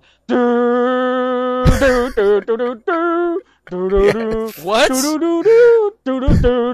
And it looped. Oh, just I think that's the reason why I keep singing it like that. because I can't. Because you. All right, where are we? E.T. for Atari. E.T. of course. That goes without saying. We don't want to talk about Yeah. it. Good games. There's Okay, so we're going to good games. Okay, True Lies. Okay, probably gonna get ostracized for this, but True Lies for the Super Nintendo was actually pretty fun. I didn't. I don't know if any of you ever played it, but it was fun. It was it was a top-down shooter type of thing that was. It was pretty unmemorable, but it was done well. That's all I can really say about it. And there was blood, and there was Arnold looking like super deformed. And let's move on. GoldenEye, of course. Yeah, that was pretty good. There's always GoldenEye. I mean, I personally didn't like it that much, but you did, yeah. Yeah. I mean, I personally didn't like it that much, but that's because I like mouse and keyboard, and that's a different thing. There's what's it called? Chronicles of Riddick. Chronicles of Riddick. That is a really, really good game. Ethan, you have that, right? Yeah, it's really good. How far did you get in it? Because I only got like an hour in, but I think it crashed my computer. That's why. I didn't get that far, but it wasn't because the game wasn't good. It's Right. because I don't have any time. It's a really good game. I think It had some of the best menus I've ever seen. some of the that fucking cube that went like that shot out the letters. Yeah, It was like a Rubik's cube that shot out shit. But yeah, the menus, best menus ever for a movie game. It got the combat down really well, and when I say combat, I mean fist to fist, fisticuffs, not just shooting. Like it had a really, really solid fighting engine. It felt kind of like Condemned and Oblivion do today. It was really well done. Then of course there's always Star Wars Rogue Squadron for the GameCube. Everyone loves that one. Oh yeah, Rogue Leader, baby. Rogue Leader. Trench Run, baby. Trench Run. That's right. Battle of Hoth, baby. Battle of Hoth. What? And then that shit over on fucking Endor. That shit was And then bombing shit with the Y-wings. Oh man, I am so playing that game. Sounds like a sex I movie. know. Are your pants clean, or do you need to wipe he them was up? getting fucked while he was playing this. I'm making a juiced right trench run now. right now. Ew. Use the force. Oh God. It's impossible to fire a missile down that small of a hole. Yeah. No, it's not. I do it all the time in my backyard. Super Star Wars. The rest of them are Star Wars games. Yeah, there's a Super Star Wars series for the Super Nintendo. They were fucking hard, but they were well done. And then there was Empire Strikes Back on the Atari, which I never played. Yeah, man, it was the Battle of Hoth fighting AT-ATs, but basically There he goes again. Oh, yeah, man. That shit, man. That. See, the thing was the thing about the Atari game, which was so cool, was that all it was flying back and forth, kind of like Defender, and all you did was take out AT-ATs, but you didn't take them out the way you did in the movie. You had to like shoot at them until their weak spot was revealed, which is usually like right under the neck, like under the chin. If you were to think, the walker in the cockpit is like the head, it's like right under the chin area. There would always be a flashing red spot, and it'd be the most difficult spot to shoot because you could either crash by running into the bottom of the AT-AT, or you just get shot the fuck up. But it was awesome. And I guess that's the spot. Like a lot of times it'd be like on a leg or it'd be on the centerpiece and things like that. But you just shoot that shit and it would blow up, and it was so satisfying because you had to actually make the spot reveal. Atari, Empire Strikes Back, Battle of Hoth. That's what I'm saying. Word. 1980. Movies that weren't video game movies that weren't shitty. We got to run through this quick because we're running short on time. I put down Silent Hill, Final Fantasy, and it kind of hurt me to put this down, but I liked it as a kid. Mortal Kombat. Oh, You God. mean that one? Yeah. And Kano was a badass in that movie, so I gotta forgive him for that. And then there was Street Fighter 2, the animated movie, which obviously, because it was animated, there's only so bad that you can get unless you really fuck it up. And it was obviously much better than the Jean-Claude Van Damme version. They're coming out with a new version with fucking that chick from Smallville as Chun-Li, who's not even Chinese. Kristen Kruk. Nice. Yeah, that's it. Is. Nice. Yeah, and they had some picture on Kotaku where, like, it was so huge you could see her pores. I remember that. It was hilarious. It was like big ass Kristen Kruk faced. Oh shit, that's a pore. Oh shit, that's a port. Moving on to Strangest Games. Strangest Games. I can't believe I forgot about Katamari Damacy. Oh yeah. And then You got to spend about 60 seconds on Super Magnetic Nunu.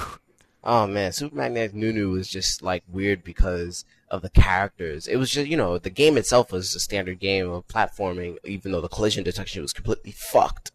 But playing the Japanese version, you have your main character who's a magnetic device kind of guy, and then the enemies, where the enemies would be like this old lady who would always be ranting and raving about trying to stop him, and then her two henchmen, one of which would always suck on a pacifier or something like that. What? And they would always just focus on him for like 3 seconds, sucking on a pacifier, and the other guy was just like a ditz.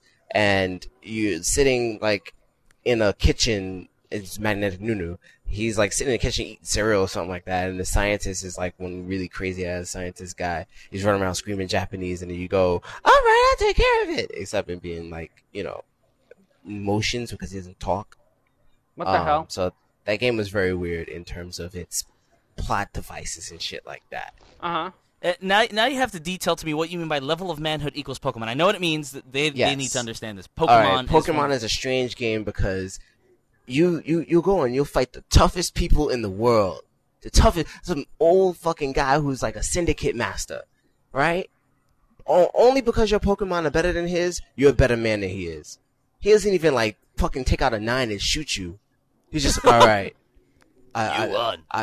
You beat my Pokemon. I can't do anything to stop you. You'll be in like gang hideouts, beating people's Pokemons, and they're like, "Oh man, go that way, and you'll be able to find what you need." Not, "You stupid little fucking kid." I'm gonna break your arm because I can. It's like you're like a 10-year-old kid beating 30-year-olds, and who have you're guns. not even getting into fisticuffs with them. You know what's weird? Michael Clark Duncan is going to be Balrog. Oh my goodness. And Chris Klein is going to be Nash, a.k.a. Charlie. Oh god. Okay, balls move in his on. Mouth. With balls in Fatal. What is Fatal Rewind? Fatal Rewind is a Genesis game made It's a by dungeon Psygnosis, crawler, I right? think.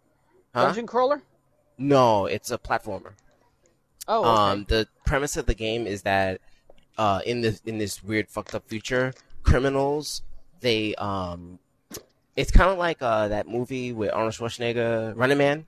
Okay. But yes. in this game, in Get this out! twisted future, criminals, they get lobotomized, and their brains are placed into machines, little walkers. And the object of the game is to escape, to always get to the top of the level. So it's like a maze game. And it's a game show. But the thing about the game show is that if you die by any reason, because basically the reason why you have to get to the top in a certain time limit is that there's lava kind of rising up or acid rising up, and you have to keep on defeating the challenges to get up to the top before the acid consumes you. Before you die, get up now. You can also die from just losing all of your armor from attacks and things like that. But whenever you die, you start the level over in autoplay. So it does exactly what you did before you died, and then you can let it play by itself until it gets to the point where you fucked up, and then you can fix it. That's pretty cool. That's why I like Fatal Rewind, but it's strange. I wonder if that's on GameTap. That would be awesome. I don't know. I still have it for Genesis. Nice. Yeah. I put down Adventures of Dino Ricky. That was one of my bag of shit entries from a couple episodes ago. Oh yeah. My theory is this: in what universe do you throw copies of yourself at enemies as a weapon? And he's not a ninja. I do it all the time. Yeah, especially when you're hungover. There's Killer 7, which really needs no explanation. And then I put down Phoenix Wright Ace Attorney. I was specifically talking about the last one, but any one of them could, fit. But this last one had that chef that was French and homosexual, which I really think must have pissed off both homosexuals and French people. Or homosexual French people. Or homosexual French people. If you saw this character, like, he had, like, really buff arms with really, really dainty, tiny little hands and a pot belly. That's and like like French people. And his Rouge hair was like all all over his curled face. and everything, and he had rouge and lipstick on. Oh It's my like, god, it was so freaky looking. That must have been so offensive, and it's just really weird. And then I don't know if this really fits, but it was Predator. I was just fucking weirded out by the music in that game. I haven't And played then- it. And then when you like play fight against a predator, like it shifts to the screen where both of you are like half the screen big and you can barely see because it's got that NES flicker and it's like useless. Yeah, that was a shitty game. So Al had this great category, top 10 games that changed the world. I just Super wanted Mario to Brothers, add one to obviously. the weird thing, Yes, though. yes, go ahead. Rayman. I think that's a pretty fucking weird game. You're playing as Pikmin. That's a Pikmin. Pikmin is a fucking weird game too. yeah, that's a good point. Good point. Yeah, Rayman, because you have no limbs. Yep. Not only that, it's Yep. just you're playing in a game that your object is to hurt the rabbits who are imprisoning you. Oh, you're talking about Raven Oh, Rabbids. Raven Rabbids. Yeah, Raven Rabbits. Oh, yeah. that one is.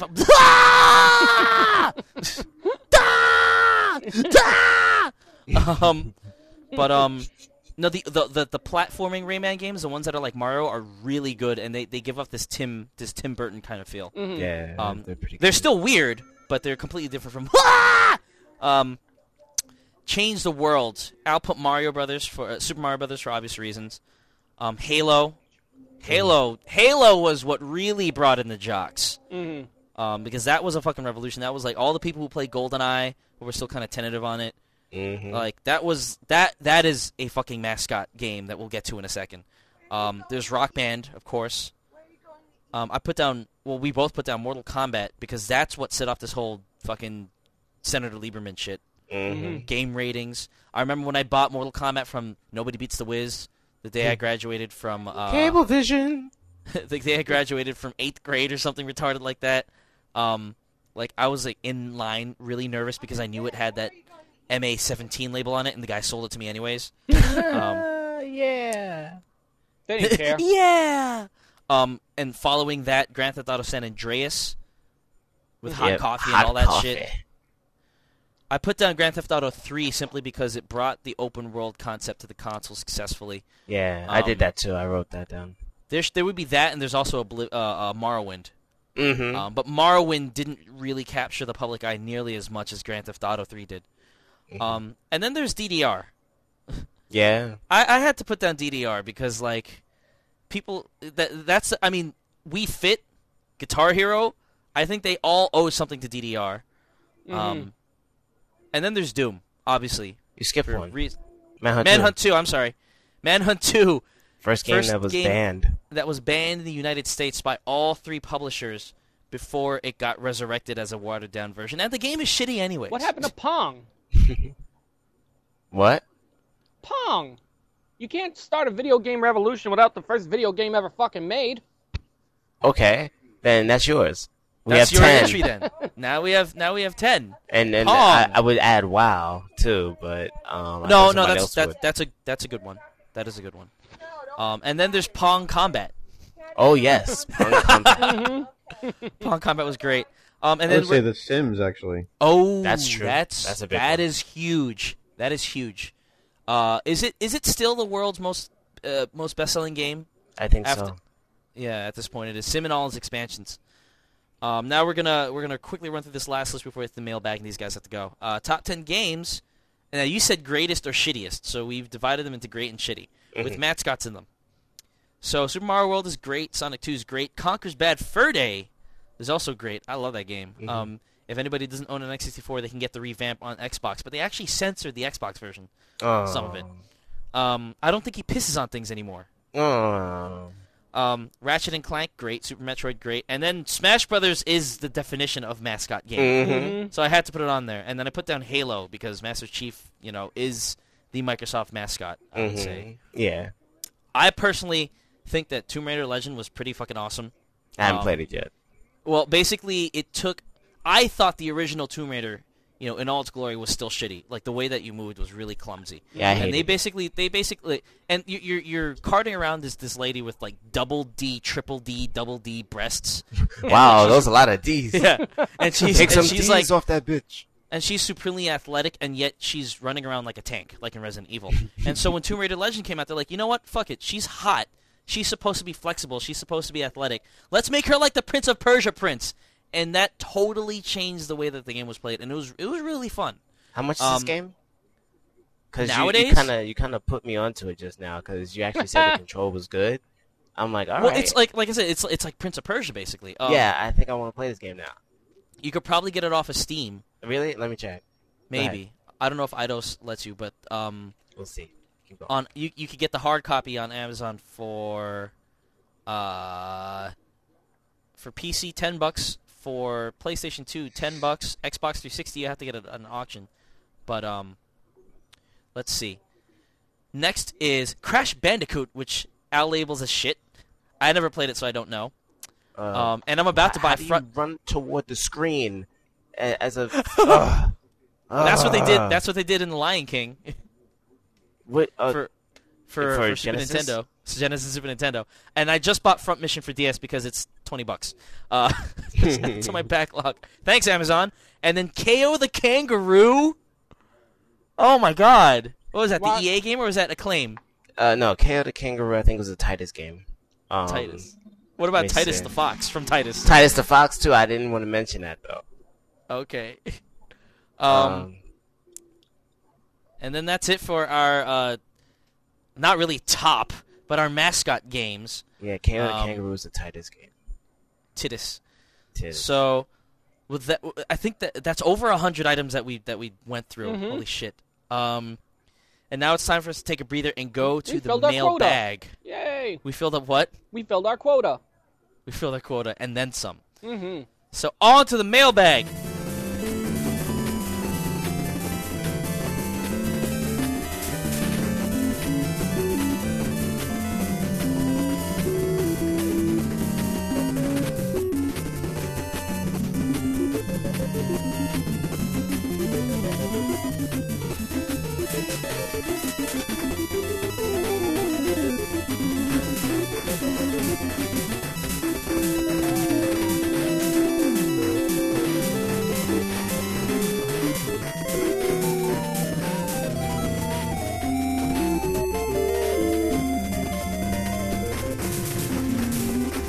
We're going to do this really quick because people's got parties to go to. That's Al and Tony. So, wow, this is a good question. This is from Digimatrix. Should review scores be removed altogether, in your opinion? Yes.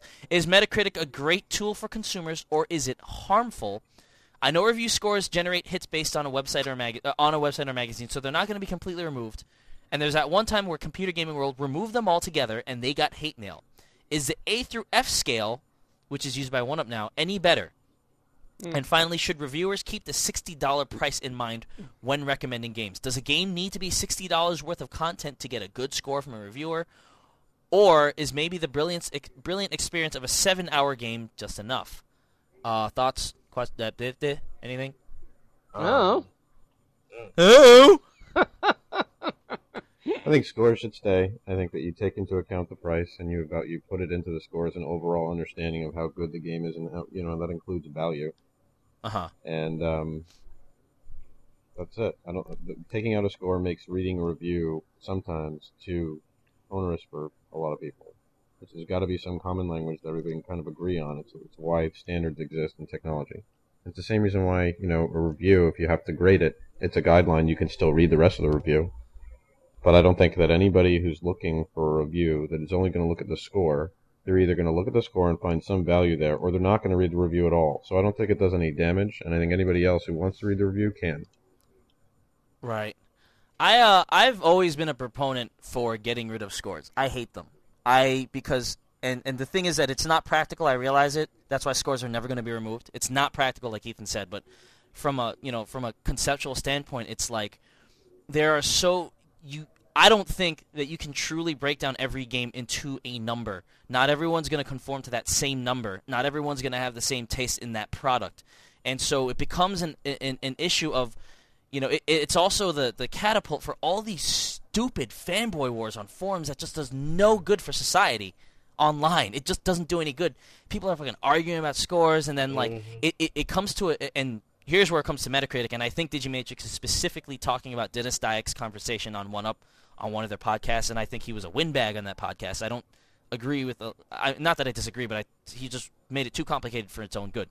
But I agree in the sense that, now I don't know if you remember, I think, Ethan, you actually posted this story for us, or at least emailed us on that story, and Al, I see the $1,200 Terra Enigma. That's fucking crazy. Mm-hmm. But there was a time where developers were getting their bonuses or salaries or whatever based on their Metacritic score. Bonuses.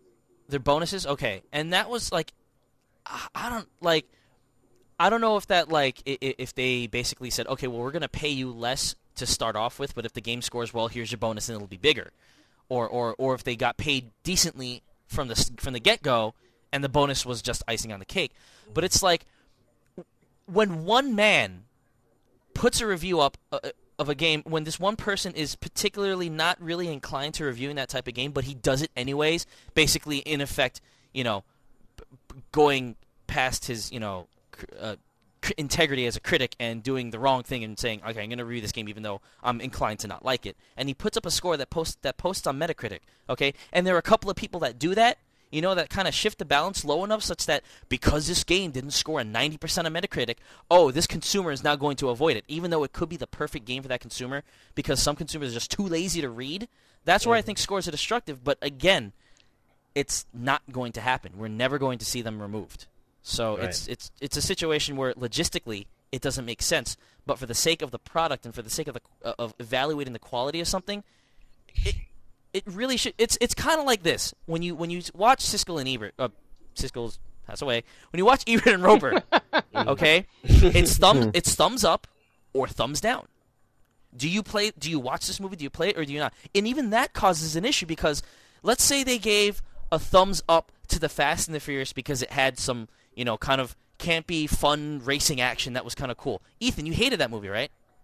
What, the Fast and the Yeah, Furious? because you're like, there's some stupid shit that happens that you just can't sit through. No, it's my favorite movie of all time. Fucking liar. But I feel the same way as you, right? But we both kind of like some, stylish action in some respects, right? Yeah, I mean, I hear your point, and I agree that I think it sucks when somebody rates a game and doesn't consider something that might appeal to someone's like particular taste, and so it gets kind of maybe blocked out of what they might see. Yeah, but but I also kind of think like you need, I totally agree that you do need a standard common language for people to be able to judge that on. I think it's a no-win situation basically. I really just think it's no-win. The other thing with the score, it's not that the reviewer is not taking it into consideration, but it's because they're limited by the standards of what a score means, and so they can't take it into consideration with the score, and the consumer won't take those things into consideration because all they do is look at the score, and then they miss out on something that they would really like. I tend to think like that. There are ways to present like the whole purpose of a score is to have some metric and to look at it to understand something relatively quickly without reading a whole review. And so if the reviewer doesn't have the capability of communicating something, then they just need to change how they're scoring it or add on a way to score it that does make sense quickly to somebody, and people can kind of choose how they look at those metrics and how they evaluate those scores. Right. And I mean, if you're scoring enough things, I think at some point you do get somewhat of a, you're never going to be perfect, but you get at least like a banding. This is like, even if you do like A, B, and C, and A is like worth playing, B is like mediocre, and C is like really don't play it. There are C games, like for everybody, like Mother Trucker or whatever. That game's a fucking C game. But like there are games that are going to fall into that gray category where I'm going to love them because I like kind of bad porn games, and nobody else does. Do you say bad porn games? What? Did you say bad porn games? No, bad porn games. I like bad porn games too, but there's no category for that. And that was really the impetus for me suggesting that we change to our 5-box system because we didn't have scores for a while, and I liked it that way. But people were like, "Yeah, you should put scores on." So fine. We'll meet it halfway. We'll just have 5 boxes. There are no half boxes. Just 1, 2, 3, 4, 5, or 0 for the very, very, very worst. And then there's also this site called Crispy Gamer that does buy it, try it, or fry it, which is basically that's all it is. It's you should buy it, or you should try it, you should rent it, or somehow, or if you're willing to buy it, go ahead. And then there's just plain old don't play it, fry it, kill it. Burn that shit, bitch. Should the reviewers keep the $60 price in mind? Yeah.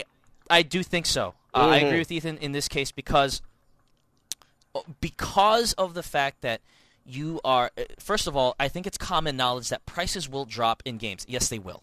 Okay? So it's always going to be relative to another game that's out. So if I'm talking about and my laptop just crashed, holy shit. I hope this recording goes okay. But do we take BioShock and Mass Effect, 2 games that came out relatively within the same period of time. They're both $60. 10 years down the road, if we're comparing them against each other, that's why it's really important to take a look at when the review was written too. You know, because reviews aren't going to stand the test of time. Fucking a review of you know, a movie with shitty special effects in the 1980s that looked good back then isn't going to hold up today. You can't say, "Oh, these were great special effects." I can't watch Superman today, right? So if we're gonna, you know, if we're going to throw them a bone in that sense and be like, okay, we understand that the review is for a product that's being released in this time frame, then that includes the price. Mm-hmm. And also, when he brings up a good point, does a 7-hour game make it worth $60 even if it's brilliant? I think it does. No. It's worth it. Yeah. Yeah, Agreed. I think it does. I don't think you can sit there. Well, no, you can't sit there and say, "Oh, break it down. This is only 7 hours," even though it was like the best 7 hours I've ever played in my entire life. It's everything as a whole. That's why I don't like breaking things down. I don't like saying, "Okay, the graphics were shitty in this game, even though the rest of it's great, so I have to dock it like 0.5 points." I don't like weighted averages like that. It's as a whole. Sometimes a game that's 7 hours is 7 hours for a reason. Where if it went on too long, it would be bad. Then it would be bad because it's just like, okay, well, why are you extending this? Why do I have to keep on playing this level, or why do I have to keep on going here? I'm done with it. It was great, and now you're making me play it further, and it's kind of that. But by the same token, of course, like if you throw a 1-hour game and you expect a $60 experience out of it, there is a tipping point there where it's kind of like, are you serious? 30 minutes? Mm-hmm. So I understand the concern with that question there. So, any other comments before we move on? Nope. I just wanted to say one quick thing, and that's like I'm focused on this at work a lot in terms of like a metrics piece. So it really does translate pretty well, and I think you're right in terms of, you know, weighted averages kind of tend to give you information that's not quite right, which is why you don't like an overall score. And I think what you try to do in a reporting situation is just you continue to allow the user to drill down into pieces that they find important, and you allow them to create their own method of weighting stuff. And that's where people, I mean, if you can do that in the gaming industry and you can create a rating system where I can say, these are the things that are kind of the most important to me, and then you use that as a template for reviewers to fill out. That's the power. That makes it easier for everybody to kind of communicate. And that's the power of the web. You can't do that in a magazine. Yeah, going directly back to what Al said about things moving towards the interweb. Okay, so Digi writes back and gives us a couple of his lists for top 10. Oh, man, I'm sorry, brother. We should have added these categories. But top 10 games for adults. And by adults, he doesn't mean porn. But he wants me to read these. He lists 5 of these. So, Al, why don't you read them? I have no idea why he wants me to read these things. But anyway, top 10 games for adults, he includes Max Payne series. Max Payne 1 and 2. Indigo Prophecy. Awesome. The Darkness. Didn't play it. BioShock. Would be awesome if I played it past 45 minutes before my computer crashed. And the Deus Ex series. So awesome. 2, 3, 4, 5, 6, 7 games, actually. Oh, that's true, because Max Payne is 2. He says, top 10 games we need to play before the new game sequel comes out. And I got a whole shitload of these. Brothers in Arms. I have it in my desk. I haven't installed it yet. I have not installed it yet. But Fallout 1 and 2, which I must say I own, and I don't think I'll ever get to those before Fallout 3 comes out. Me too. Because those games are each 120-something hours game. Splinter Cell Double Agent. I have that. I would like to play just because of the stupid walk that I did at the Digital Life. We're shooting people, villages in the face and stuff. Anyway, Diablo 2, which I already finished it, but Tony, I'm going through it again. So if you didn't delete anything and you're still able to play, I'd like to have you aboard for some Nightmare Mayhem. Cool. All my information is on my other computer. Oh. Just an interruption.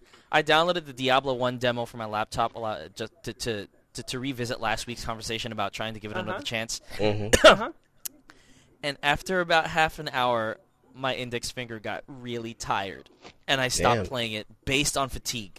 That's crazy. And I was like, you know what, this isn't that bad. I remember why I liked it, why I started to like it in the first place. I just, ended up hating it later. Oh, this is why. Ouch. Damn. And then he said Deus Ex. Oh, I'm sorry, you have to read it. I'm sorry. I'm sorry, Digi. Don't apologize to me. Apologize to him. I apologize to Digi. I said I'm sorry, Digi. Oh, sorry. I didn't hear that part. Deus Ex 2. He's already played it, but he wants to play it again to freshen up. Oh, the consoleized I already version, played the first one. which is worse than the first one because they made it for consoles and dumbed down the inventory. Did I say that out loud? I'm sorry. Go ahead. And Alone in the Dark, which he must be talking Not about the the Saturn- remake. Yeah, not the Saturn version. And Well, no, I mean, the original I think he might be version. talking about the original before the remake comes out, because he's over Okay. the UK. That's true. The original okay. is like probably really hard to find because it's like Yeah. made for 386s and shit. The other thing is that I heard not too kind things about Alone in the Dark, the new version, so maybe you just don't skip that. But yeah, Splinter Cell Double Agent, I own that for 360. I own Chaos Theory for PC and Pandora Tomorrow for PC. I've not finished either of those, and I still bought Double Agent. I Yeah. don't know why, but there you go. Top 10 games for adults. I guess I'll try to fill out another one. Obviously, not me personally, but Grand Theft Auto. I mean that's fucking open world. Yeah. Triple X BMX. Oh god, that's not even a No. top game. Period. As a top 10 shittiest games for adults. Top 10 shittiest games that feature titties. Number BMX. 1, BMX. Triple X. Number 2, X. Number 3, X. And number 4, X. Exactly. Takes the top 4 slots. Okay. Wasn't there a volleyball game? What was that volleyball game? Outlaw Volleyball. But it didn't show titties. It just had big-breasted women clothed. But they were very big. Okay. Oh, speaking of big-breasted women clothed, you got Tecmo's Extreme DOA Extreme Beach Volleyball. Oh, yeah. Dead or Alive and all Yeah. that shit. Okay, guys. Edit this out. I gotta go. I really gotta go. I'm pushing it right now. Fare thee well, Tony. Thank you for sitting in on 100. Happy 100th. Tony has left us. Al will leave us soon, so we're going to try to read this really fast. Okay, so this comes from Edu Buccaneer. First of all, congratulations on reaching the 100th show. Here's to at least 2 more. Anywho, I've been meaning to ask you this question. And the question is as follows. Are there any trades or swaps you made with game-related stuff that you regret doing? Oh, yeah. Oh, yeah, I, for plenty. one, sure do. I had a Game Gear, and I traded in for a Neo Geo CD, which broke after 2 days of use. Okay, Al, what's yours? I traded in my Dragon Ball Z Super Nintendo games, my Final Fantasy IV twice. Well, Final Fantasy II Super Nintendo, I should say. Loads and loads of Super Nintendo games that are great, and some that are not so great. That's basically it. Basically, a lot of my 99% of my Super Nintendo collection has been regretfully traded. I only have, 2 games for Super Nintendo now. Super Bomberman and Mortal Kombat 1. Man, hindsight is a motherfucker because you know what I had in my collection? Final Fantasy 2, Final Fantasy 3, Chrono. We both had this Chrono Trigger. And No, I Nothing never On. owned Chrono Trigger. Oh, When you saw Chrono Trigger in my possession, it was Geo's. He bought it. okay. But I own those 3, and now all those games are going for a pretty penny on eBay. Not huge prices, but they're pretty expensive. And my entire collection I sold. My SNES collection, my NES collection, because I figured I wouldn't play them anymore. That's a lie. I went back and I bought an NES. I bought Mega Man 3. I just, and now it's coming out on WiiWare. No, Mega Man 1 and 2 are. I'm sorry. So yeah, huge regrets. It's just I can't.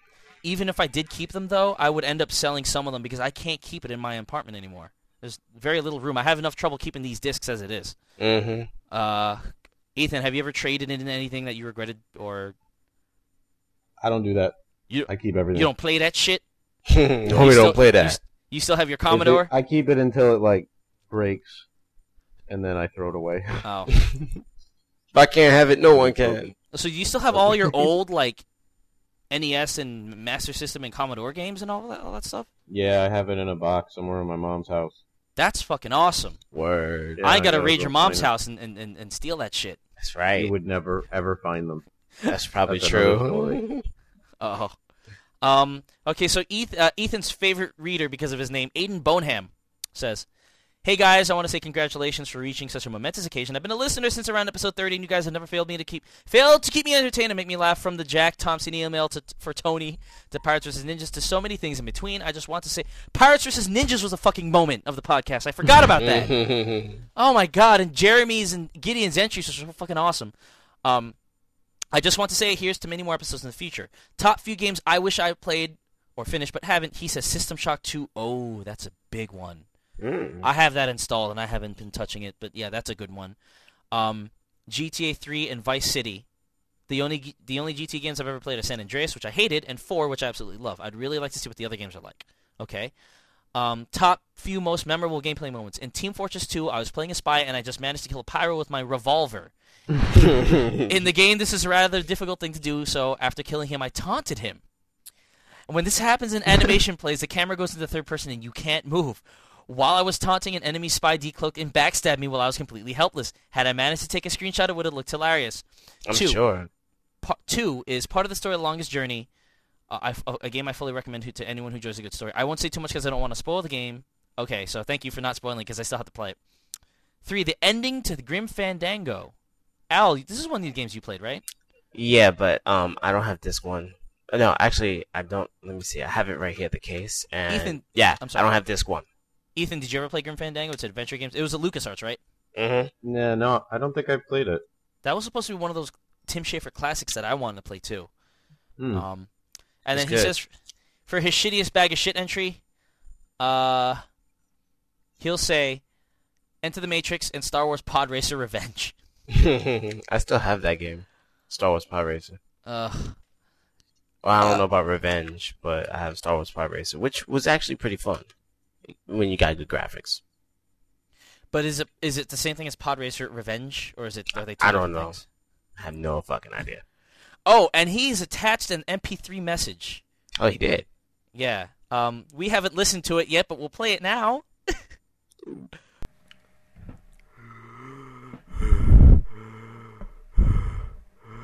Hey guys, this pizza sure is heavy.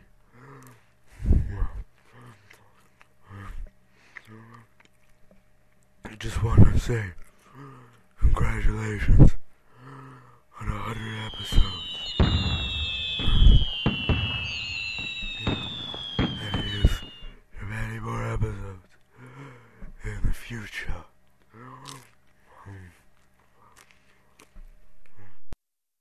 And there it is.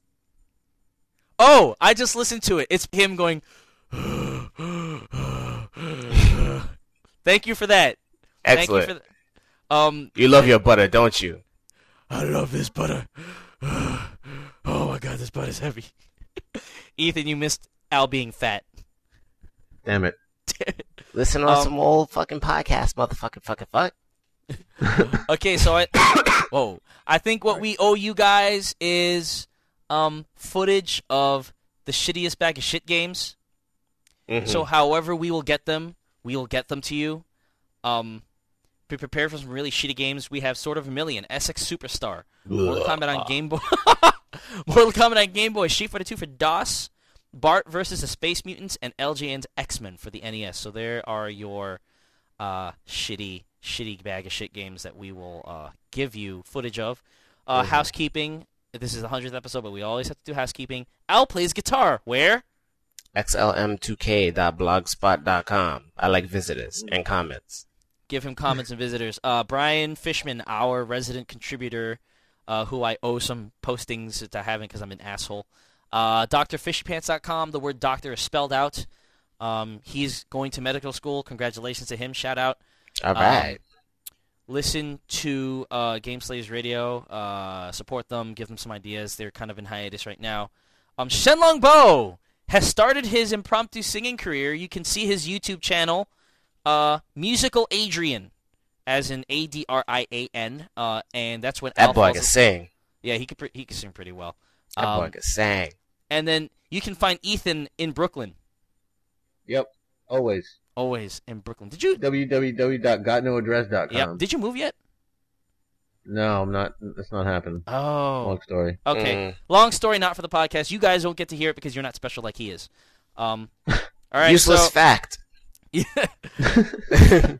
And if you go ahead. I Go ahead. was going to say useless fact. I wasn't saying useless fact to talk about somebody else's shit. Oh, I was okay. actually going to give a useless fact. Okay. There's a Spoonie Bard reference in Final Fantasy Tactics for PSP. Nice. Yeah. Another useless fact: if you want to get Terra Enigma for the Super Famicom, which is an awesome game, Awesome game. it can be all yours for just $1,200 on eBay. Yep. Yep. I think I hear Virtual Console calling. Oh, that would be so hot if I they know. did that. Oh man. Man. All right, so that's it for us. Happy 100th. For Al, No spoony bard could ever weave a tale. for the return of Ethan, Congratulations, guys. for Tony. Someone want to say something that Tony would say? I'm Tony, and I'm an idiot. Okay, that's it. We are Try Games. We're 100 years old, 100 episodes old, and we are out of here. Peace out, bitches. Good girls gotta get down with the gangsters.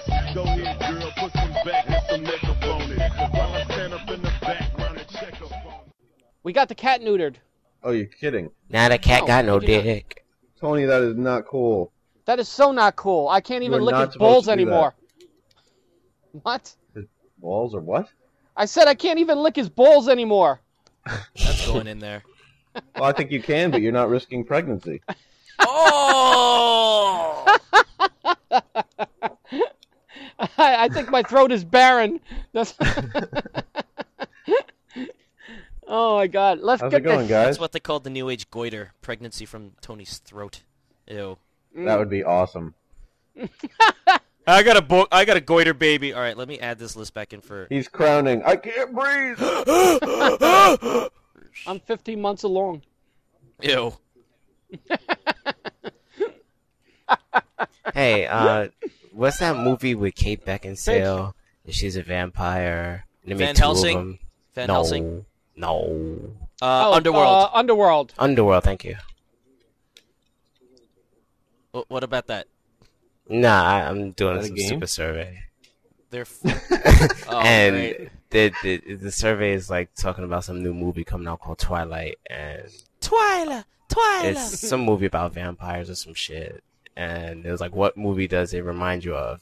And I'm Okay, like, here's that we Kate need. Beckinsale. I got one. I got one for Weird Game. Okay. I'm trying to remember what it is. It's the predecessor. Or no. It's the one after Fuck. I played Really? that The game. one after fuck? Wow. Oh. Is it called Smoke a Cigarette? Maybe kick bitch out of your house? Fuck. Well, hold on. Fuck holder. for you. Why are you still here? Oh! I think it's Blue Steel. What? No, that's the modeling line that Zoolander went in. Yeah, remember? Blue Steel. Yeah, Blue Steel. For what, I think Dreamcast? they do a great Are Blue you thinking about Steel. Blue Stinger? Blue Stinger? With dogs. That's what it sounds like because he runs. He looks like Alright. he's running really fast, but he's running really slow. Yeah. What happened there? I What? would just like to That was say good. It's like, that- "Mm, Wait, Oh. in this survey, they have this part right now I'm answering that says, please answer the following questions from a scale of 1 to 10, where 1 means dislike very much and 10 means like very much, right? Now, the first one says renting movies. The second one says, for quality control purposes, please select the number 6 for this item. What the hell? That's great. I wonder Just what to make happens. sure our website isn't broken. Yeah. Please enter 1 for strongly agree, 2 for strongly agree, 3 for strongly Yeah. agree. Oops. Remember, the choice is yours, so pick 6. Right. Digital Camp. Sorry. Digital crabs. Oh, Ew. God. Oh.